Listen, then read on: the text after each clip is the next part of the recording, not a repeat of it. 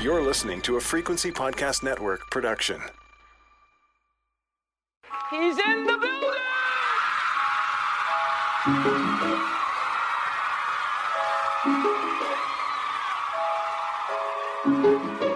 Drink the moment.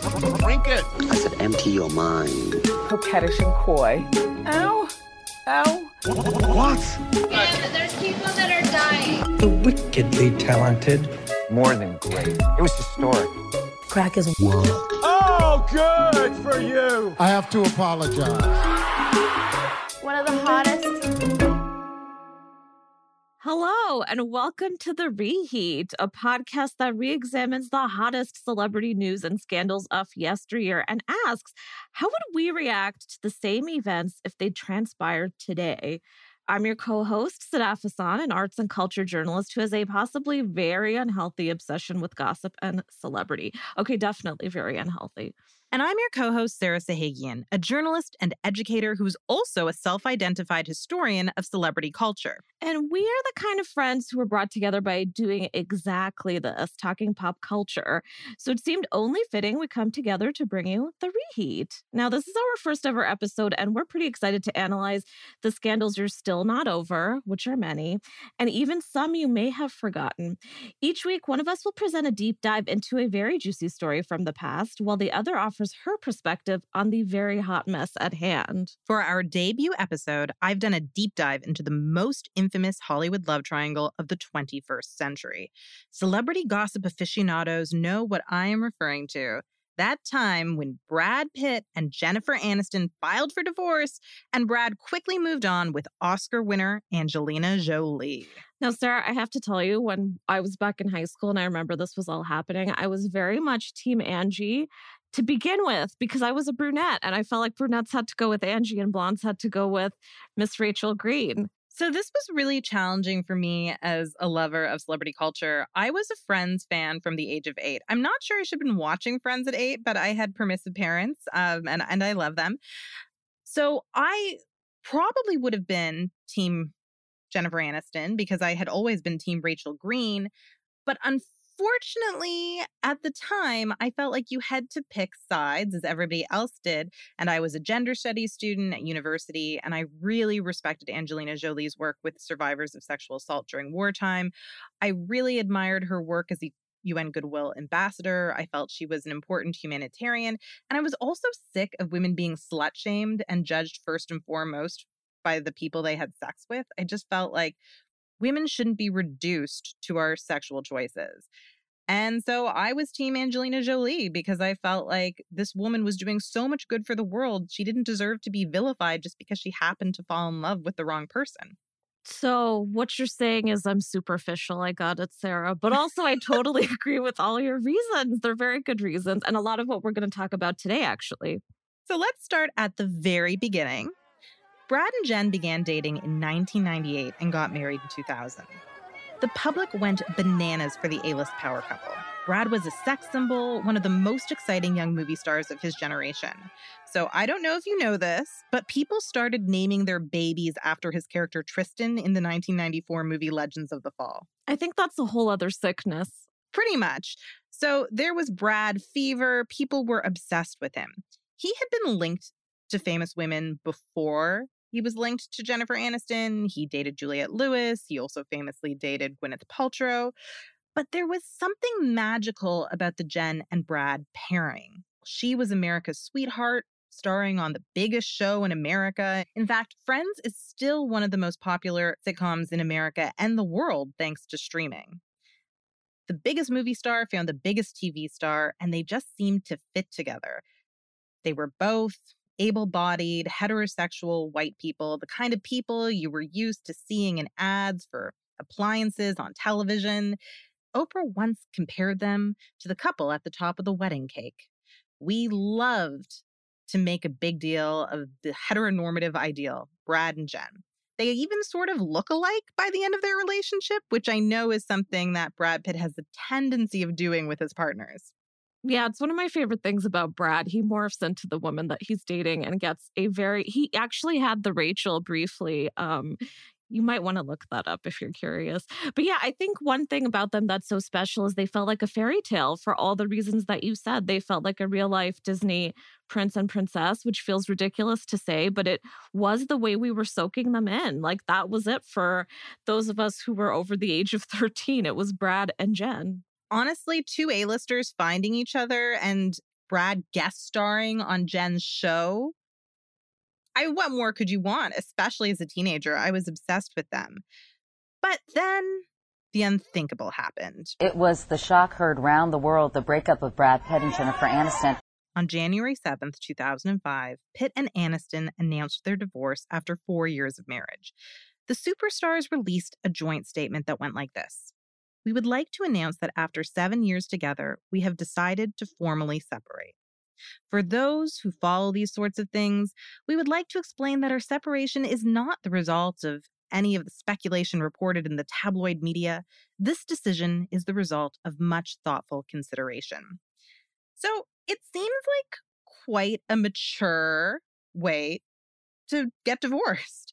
It was very diplomatic. It does throw a little bit of shade at people who follow celebrity culture, which I definitely picked up on. But it honestly feels like two people who lived and loved and grew apart. The problem was approximately 0% of their fan base believed that these were just two people who decided mutually to part ways. Immediately, everyone zeroed in on Brad's Mr. and Mrs. Smith co-star, Angelina Jolie. Oh dear. What an awkward situation. Now, can I just say, I mean, Angelina, literally a Disney villain. Maleficent right here. She walks in with her horns. She was ahead of her time. And carry on, Sarah. What happened next? Speculation immediately began that something or someone had broken up Brad and Jen. The media suspected Brad's recent co-star, Angelina Jolie. In 2005, Jolie was already an Academy Award-winning actress. She was also openly bisexual in an era where staying closeted was still the Hollywood norm. As acclaimed a performer as she already was, Angelina was as famous for her iconic roles in Girl Interrupted and Tomb Raider as she was for kissing her brother at the Oscars or wearing a vial of Billy Bob Thornton's blood during their brief marriage. But as notorious as Jolie's eccentric antics made her, the star had begun to reinvent herself in the early 00s. By the time she met Brad, Angelina had become a single mom to adopted son Maddox and a UN Goodwill ambassador. But now she was about to add a new role to her roster, the other woman. The world immediately pitted, and that pun was intended, Jennifer and Angelina against each other. And thus, the most notorious tabloid saga of the century began. And we're really going to be focusing on how the media manufactured this rivalry because it wanted a catfight. Brad kind of receded into the background. It was almost like the media and the public felt like Angelina Jolie had somehow kidnapped him and he had no agency. He wasn't responsible for leaving Jen. Instead, Angelina had ensnared him with her sexy, sultry looks and her humanitarian work. I mean, honestly, Sarah, that does sound very hot, and I would absolutely sign up for that. Who wouldn't? The funny thing is, who was Team Brad? I don't remember a single soul choosing Brad Pitt in all of this. It was two sides. It was down to the women. It was down to the Disney princess, and it was down to the other woman. But I will say one thing about Angelina Jolie, who I was and still am a big fan of. But, you know, she was also known at the time for being the other woman in another relationship. When she got together with Billy Bob Thornton, he had left Laura Dern for Angelina Jolie. As the story goes, Laura Dern came home one day and he was just gone, and he packed up his stuff and he was off with Angelina exchanging blood vials, and that was that. So she kind of already had this media reputation. I'm not saying that it was her doing, but it was already kind of the narrative that was following her, and it did seem a lot like she was kind of leaning into it. Well, I mean, we'll never know if she was leaning into it or not. We do know that Brad very much leaned into it. Do you remember the notorious W photo shoot? Oh, tell me about it, Sarah. Okay, so before Brad and Jen even officially split, he decided to art direct a pictorial in W magazine called Domestic Bliss, where he and Angelina Jolie played spouses, and they were the parents to seemingly a million beautiful blonde children who actually look like what their future children together did look like. They're blonde-haired, blue eyes. They're super cute kids. But it felt a little bit off to people that while he was still married to another woman, he was doing this photo shoot. And that was part of what fueled the speculation that he was leaving Jennifer Aniston for Angelina Jolie. And then it turned out to be true. What's interesting about this case is so often Hollywood and tabloid rumors are incorrect. And this one was correct from the beginning. There was no exaggeration, really. This was what was happening. That's the funny thing. I remember that, actually. And I remember nobody ever goes to high school and talks about the cover of W magazine. But I remember that one very well because it was oddly chilling just to see those photos of them with these children who would, of course, end up looking like their kids in the future. But they looked so loved up. They looked beautiful. It was as if we were kind of manicuring what the relationship was going to be, not just in the media, but in real life. And it was set up to look like another fantasy that we would drink right up. I mean, those photos were gorgeous, and they definitely painted a picture of what the relationship might be. But yeah, it didn't leave a good taste in your mouth if you were thinking about Jennifer Aniston at all. And I can only imagine what she was thinking when she saw that cover, because God knows she saw that cover. It was in particularly poor taste because Brad art directed it. So it felt like he was trying to communicate this message to the world. This is my new family that I'm building. It was ostensibly to promote Mr. and Mrs. Smith, the movie that they had made together. But most Team Jen people were still very offended. And I get it. It is a little bit over the top, but you can have a little bit more tact when you're divorcing someone. I mean, if someone else had art directed it, it would be one thing. But Brad took the credit for this idea. I mean, this is the thing. It was very ballsy, and I feel like he knew what he was doing. Let's not paint him as the innocent party. They were getting off on this whole thing. And by the way, can I just interrupt and say Mr. and Mrs. Smith is still a fantastic movie, and I will stand by that forever, even though there was adultery happening behind the scenes. I love that movie. I'm a huge fan of it. I mean, on some levels, it's ridiculous, but I can willfully suspend my disbelief to believe that two hit people are married to each other and are trying to kill each other, but then somehow end up happy and in love.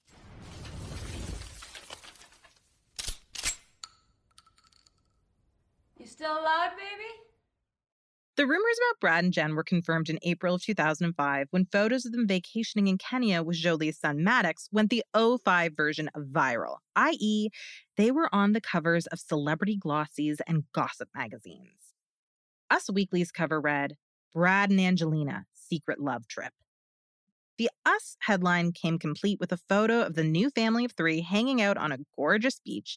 In the corner, there was a small photo of Jen wearing an angry expression. The caption below her portrait reads, Jen reacts to the news. The media and fans soon projected enmity onto the two actresses. Already, Jen is part of this narrative. Everyone wants you to see this as a rivalry. Everyone wants you to see them as enemies. And really, the media is making this about two women in competition with each other, even though Angelina Jolie is not the person who was responsible for leaving Jennifer Aniston. The person who married her and promised to stay with her forever and then chose to break that promise was Brad Pitt. Yeah, and I think what's interesting to note is during much of this time, none of the three parties even commented on what was going on. I mean, this was the media entirely crafting a narrative. And let me just say, it is very easy to do that. And as someone who has worked in making baity articles and things that you want people to click on, I know how easy it is. And that one definitely kind of just fell into everybody's laps. But yeah, I mean, this was kind of being spun out of control all on its own. Absolutely. So there was no dramatic public showdown like the mythical dance-off between Britney Spears and Justin Timberlake. That may or may not have happened, but in my heart it happened. However, nothing like that occurred between Jen and Angelina. There was no red carpet tiff. In fact, the two women were pretty polite about each other. And that didn't stop the media from turning them into the biggest nemesis since, Tom and Jerry, basically. Gossip blogger Perez Hilton referred to Aniston as Maniston, mocking her appearance and dubbing Angelina Jolie Santa Angelina.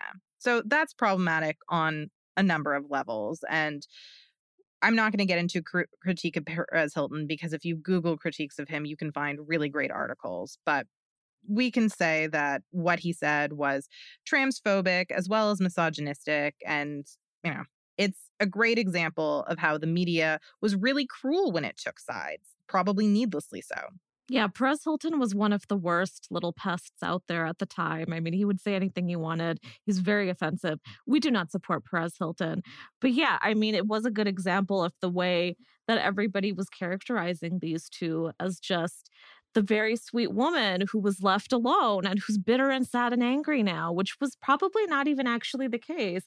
And then also this terrible woman, this villain, who's just snatching her man and sinking her claws into him. I mean, was that actually the truth? Maybe, but we don't actually know that. So talk show host Oprah Winfrey, the mogul of moguls, also took sides. She invited Jen and a crew of the star's closest friend to her Montecito home for a girls' weekend in 2005. This, by the way, is my fantasy. The next week, Jen appeared on Oprah's TV show where Winfrey announced that Jen looked gorgeous. You look like an ad for Pilates. What a great compliment. Oprah really knows how to boost her self-esteem. I mean, I would love to be told that by Oprah. That's amazing. A perfect example of how the public was expected to choose sides came when the love triangle made its way into our wardrobes. Mere months after the Pitt-Aniston divorce was announced, LA boutique Kitson began selling 2 new t-shirts. One proclaimed that you were Team Aniston, while the other read Team Jolie. You may recall that iconic 2005 pap shot of Paris Hilton wearing a Team Jolie top, while her sister Nikki wears a Team Aniston shirt. Tellingly, there were no Team Pitt t-shirts. So before we discuss why these two women were so polarizing, I'd like to ask you, did you own one of these t-shirts, Steph? Sarah, I didn't, and it's one of my biggest regrets in life. If I had one, I would be wearing it right now, and maybe I'd even be wearing a Team Brad shirt. I don't know. I can't say right now, but I wish I did. And I remember being in high school, people walking around with their shirts on and choosing sides. Like, this actually broke people up. It brought people together. It was a moment in time. I would definitely still wear that vintage piece of OO's nostalgia if I had it. I mean, what says 2005 more than that t-shirt? Nothing. And 2005, that was a halcyon time. I mean, the Hills, they were still on the air. So returning to the media narrative that cast Jen as a sad, jilted victim, it solidified very, very quickly. When I was doing this research, I was actually surprised by how quickly it solidified. You'd think that Jen would be cast as this swinging single who is rich and beautiful, but no, immediately everyone just assumes that she is just completely heartbroken and will never get over this divorce. In her now iconic post-divorce interview with Vanity Fair in the fall of 2005, Aniston spoke candidly about her split from Brad for the first time. Written by Leslie Bennett, this is how the article starts. Jennifer Aniston opens the door to the Malibu bungalow she's been holed up in lately. She gives me a radiant smile and an effusive hello. Then she bursts into tears. The article drives home that Aniston feels heartbroken, and the message is clear. Divorce was not what Jen wanted. The profile is full of melancholy imagery. It portrays a Jen so devastated, she begins weeping before Bennett can even ask her a question. The piece also describes Jen's new habit of, quote, yelling at the ocean, a cathartic strategy the actress used to get out her emotions. And I don't know if you remember this, Sadaf, but it kind of became a meme. Oh, yeah, totally. I mean, the funny thing about this moment is, doesn't it just remind you of Big Little Lies? Like, this was her moment by the beach, Pinot in hand, tight beige cardigan wrapped around her, hair blowing in the wind. I mean, I can hear the music right now. It also kind of sounds like my fantasy. Like, it doesn't sound that bad. Having a cathartic experience on a Malibu beach, you're wearing cashmere, you're drinking wine. I would be down for that. Oh my God, no, put us in the game. Absolutely. Would love to be Jennifer Aniston by the beach. Are you kidding? Yeah, it's kind of the happiest depiction of a sad person I can remember. I don't think it's intentionally a happy depiction, but to me, it feels sort of aspirational. Like, oh, this is the chicest way to mourn your marriage. I think it's luxury sad. It's rich sad. We love that kind of sad. Exactly. And I feel like rich sad is kind of like middle class happy. Exactly. Yes. So the media's desire to compare and contrast the two women did not ease up over time. Condé Nast cashed in on the rivalry when American Vogue had the same writer, Jonathan Van Meter, interview both actresses 23 months apart. For their respective Vogue covers, the stars were styled in nearly identical long red gowns that revealed their shoulders. Okay, so I'm just opening these pictures right now because I don't remember them at all. And it's kind of hilarious because they're almost practically identical. So both of the women are in these gorgeous long red gowns. Jennifer's got a little bit of a smile. It looks a little chilling. And Angelina's got a little bit of a sneer going on. I mean, they're absolutely following a narrative. And while Jen is by the beach, which I presume she always is, and it's daytime, Angelina is just hanging out at dusk, looking a little bit like a viper in the sand, which I think is, again, the narrative that they want us to have. It's hilarious. It's funny. I can't believe, like, when I went back and looked at these two covers, because I remembered the interviews, but I didn't remember that the covers were so similar. I was shocked at how brazen this is. Vogue is basically commanding you to compare these two women. They're cashing in on the rivalry and perpetuating it. But the interviews are, depending on how you feel about the tactics that Van Meter uses, they're either evil or brilliant. The most fascinating part of the dueling Vogue covers is how Jonathan Van Meter sets the stage for the Jen interview 23 months later within the text of the Angelina interview. Here is how he describes Angelina. Quote, "She looks at ease and in her element, all dolled up, surrounded by men. This visual provides a sharp contrast to Jen, whose friendships with women Van Meter makes central to his Aniston profile." He is taking pains to illustrate images of Angelina Jolie surrounded by guys, and he's showing you how men find her attractive. She is this sex bomb. Whereas Jennifer Aniston gets to be the girl next door. She gets to be your best friend. She basically gets to be Rachel Green in the profile. Yeah, and who doesn't want to be friends with Rachel Green? Who doesn't want to date Rachel Green? I mean, maybe Ross briefly, but we all get it. And here's the thing, Jonathan Van Meter, as a journalist, I will say, I love the idea of sending out the same person to interview the both of them and do a little bit of a compare and contrast. That's genius. But at the same time, he did go in with a narrative to fill for the both of them. And maybe that would have been hard to resist. I mean, you say it's old news, but Sarah, is it really old news? I mean, we're talking about this in 2021. We cannot get over it still. It really is the love triangle that's defined this generation, not just of us, but of media and tabloids. I mean, we're still getting off on it. You're right. We are still going with this narrative. We're still exploring this story. It will never truly be old news. Thank God. So at one point, Van Meter asks Angelina if she'd be open to meeting with Aniston. Her response, "That would be her decision, and I would welcome it." It's a diplomatic answer, one that respects Jen's boundaries and acknowledges her status as an unfortunate casualty in the creation of the Jolie Pitt family. However, over the course of the interview, Angelina also candidly describes how she and Brad fell in love on the set of Mr. and Mrs. Smith. Angelina suggests nothing physical happened at the time, but the sort of bonding she describes is reminiscent of what Esther Perel would refer to as an emotional affair. So just get a load of this quotation.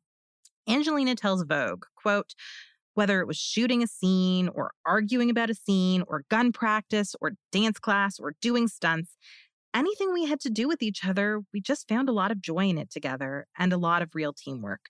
We just became a kind of pair. And it took until really the end of the shoot for us, I think, to realize that it might mean something more than we'd earlier allowed ourselves to believe." Filthy. Disgusting. I mean, here's the thing. We're not here to judge these two and the relationship they decided to have. We're just looking at the way that this has been interpreted for years. But the funny thing is, when I hear that quote, I just think, yeah, of course they fell in love. Of course they did. They're shooting this hot movie. There are two hot people doing hot things. And it happens. And when you're working together, it's kind of like having a work wife or a work husband, which us normals experience in the day-to-day anyway in the office. And you're together all the time. You might even be closer together and more often together than you are with your actual partner. So things happen. I'm not forgiving them, but I'm just saying it's very understandable. And if she wants to talk about her relationship, this is a way to do it. I mean, if she's always going to have to open it with a defense first, is that fair to her? I don't know. I mean, what does she owe the public, really? Exactly. This is not the first marriage to break up on account of infidelity at all, by any means. And it's been a few years. She didn't do this right away. I wouldn't say this quote is in the kind of poor taste that the W photo shoot was in. I have a lot of sympathy for this. At the same time, I have sympathy for Jennifer Aniston's reaction, which is captured for posterity in her 2008 Vogue interview. When he gets the chance to interview Jen, Jonathan Van Meter brings up Angelina Jolie. Of course he will. And he writes in his article that, quote, Jen could not resist the urge to buy a copy of Vogue to see what the fuss was about. So literally what he put in his last interview is the spark for the quotes he gets in the next interview with Jennifer Aniston. So I can't tell if this is genius or if this is kind of evil or just a little bit of both. It makes for some great reading, however. Yeah, sir, why can't it all be true? It's all true. And I love that about Mr. Jonathan Van Meter, who I'd never heard of before or after. But I love this tactic and it's very clever. And here's the other thing. What amazes me about all of this is that Jennifer actually was that candid and she actually admitted to this. I mean, it's very much, let's not deny it, as much as we love Rachel Green, it's a little bit of a performance put on for this journalist, isn't it? She's playing the part of Rachel because that's what Rachel would do. Right now, he's portraying her the way Rachel Green would react. It's both brilliant and exactly what her audience wants. Van Meter says of Jennifer, what really offended Jen about the piece was that Angelina felt the need to recount a detailed timeline of exactly how her relationship developed on the set of Mr. and Mrs. Smith, while Jen was still with Brad. I mean, absolutely. This is a nightmare times 10. If this happens, most of the time, you can just avoid that person entirely and never have to hear from them again. But for Jennifer, it's all over. It's everywhere. Their faces are on billboards. They're on most magazine covers. You really can't run away from it. I mean, the Jen and Brad divorce was a headline on CNN. It really was one of the last pieces of monoculture that we had. But everything about Brad and Angelina was also part of the monoculture. You could hear information about them on CNN or on Entertainment Tonight or in magazines. They were inescapable. So this is kind of a waking nightmare. And at the time, I don't think I gave Jen enough credit for how resilient she was, that she got up every morning knowing that she would be triggered and remember the trauma of her divorce at least 50 times a day. Like, good for you, Jen. I mean, yeah, by the way, we're not forgetting that she has millions of dollars to make her feel a little bit easier during all of this. But at the same time, come on, a breakup is tough. And one where it happened this way with one of the most famous and beautiful women in the world, it is not easy, I presume. And yeah, it must have been tough. And then you have this kind of snake like Jonathan Van Meter coming in to set you up for the story. I mean, I wouldn't want to do it. The media doesn't want Jennifer to get over her divorce because it sells headlines. And listen, I'm not saying she doesn't profit off of the sad Jen image. She made millions of dollars. She's remained relevant. And part of what made her relevant was that she is an excellent comic performer. And part of what kept her relevant was that people wanted to read about her personal life. So celebrity is complicated. And all of these nuanced things can be true. Like, it can be true that she made a lot of money and got a lot of opportunities because she was seen as a jilted woman. But it can also be true that divorce is somewhat heightened when you're a celebrity in many ways. Like, you don't have the financial problems that a lot of divorced people deal with who are normal people who now are dividing their assets. You don't have those issues. You can afford therapy. And Jennifer Aniston is a very vocal advocate of therapy. She often talks about going to therapy. But it's also true that everybody knows about your divorce and has an opinion on it. And that's something that most of us will never, ever have to deal with. Phew. Oh my God. I'm so glad we're never going to have to go through that. I guess it's a relief that we're not celebrities, Sarah.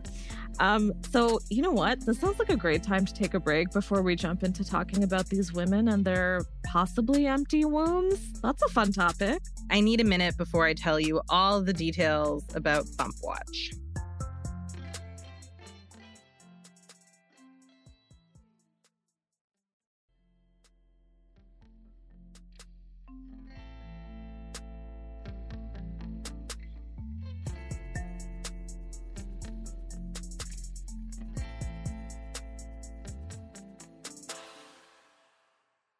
Another obsession with the media was anything to do with Angelina and Jennifer's respective wombs. Brad and Angelina began to expand their family immediately after getting together. They brought home their first daughter in 2005 when they adopted 6-month-old Zahara from an orphanage in Ethiopia.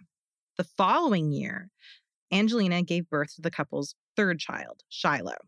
In March of 2007, the Jolie Pitts adopted again when they brought home 3-year-old Pax, who was born in Vietnam. When Angelina delivered twins Knox and Vivian the following year, People magazine paid $14 million for the rights to a photo spread about the new family of 8. The funds went to the Jolie Pitt Foundation, but that photo shoot inspired an expose in the New York Times about what the paper referred to as Jolie's carefully orchestrated image. Carefully orchestrated image, that's a quote. Sources revealed to Brooke Barnes that the Pitts didn't want millions of dollars for their adorable baby photos alone. In addition to that money, they, quote, also wanted a hefty slice of journalistic input, a promise that the winning magazine's coverage would be positive, not merely in that instance, but into the future. So in this expose, Jolie is cast in the media as the controlling, conniving matriarch of an ever-expanding family.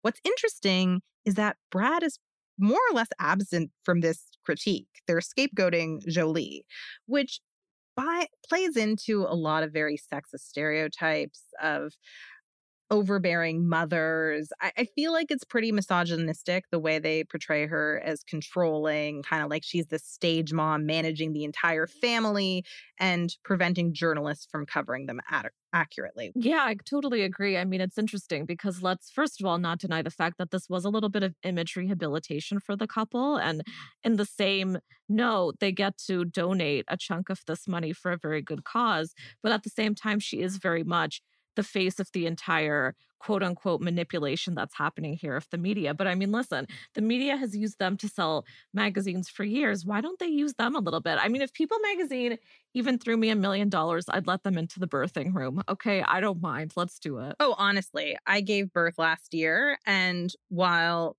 I wouldn't even let my husband watch my daughter crown, if People magazine wants to give me like, hell, I don't even need $1 million. If People magazine wants to come in and pay me like $25,000, that's great. I can buy a car. Like, that's fantastic. You can see my daughter. You can see her crown. Like, okay. Paging People magazine right now. I would have a second child just to sell them photos. If I were a celebrity, I would be so tempted to just always be pregnant so that I could get in on this racket. Yes, please. Okay. I know a lot of people will think that that's in poor taste. I'd still take care of the kids and I'd love them, but also they would be assets in addition to that. Okay. So the media was perhaps more obsessed with the children Jennifer Aniston did not have than the children Brad and Angelina were actually raising. I'm sure you can remember the constant bump watch to which Jen was subjected to. I mean, here's the thing. She's still subjected to it. And we are years down the line. And she has made it very clear she does not even want a child. But if she has the littlest bit of bloat, the cameras catch it. And they ask us, is she pregnant? And I just want to scream, no, she does not want to be pregnant. It's over. So in 2005, the narrative for many people was that Brad had left Jen because she didn't want children. And in the interviews of the time, Jen got pretty emotional when that came up. So returning to the 2005 Vanity Fair piece, she talks about that rumor and says, quote, I've never in my life said I didn't want to have children. I did and I do and I will. The women that inspire me are the ones who have children and careers. Why would I want to limit myself? I've always wanted to have children, and I would never give up that experience for a career. So the bump watch sort of begins for Jennifer Aniston following the divorce. Anytime she's involved with someone, everybody speculates she's having that person's baby.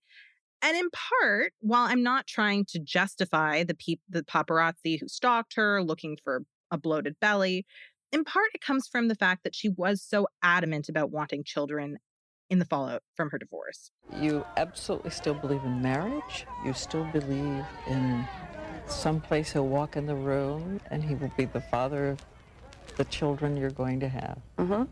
Nothing's changed? No. No way.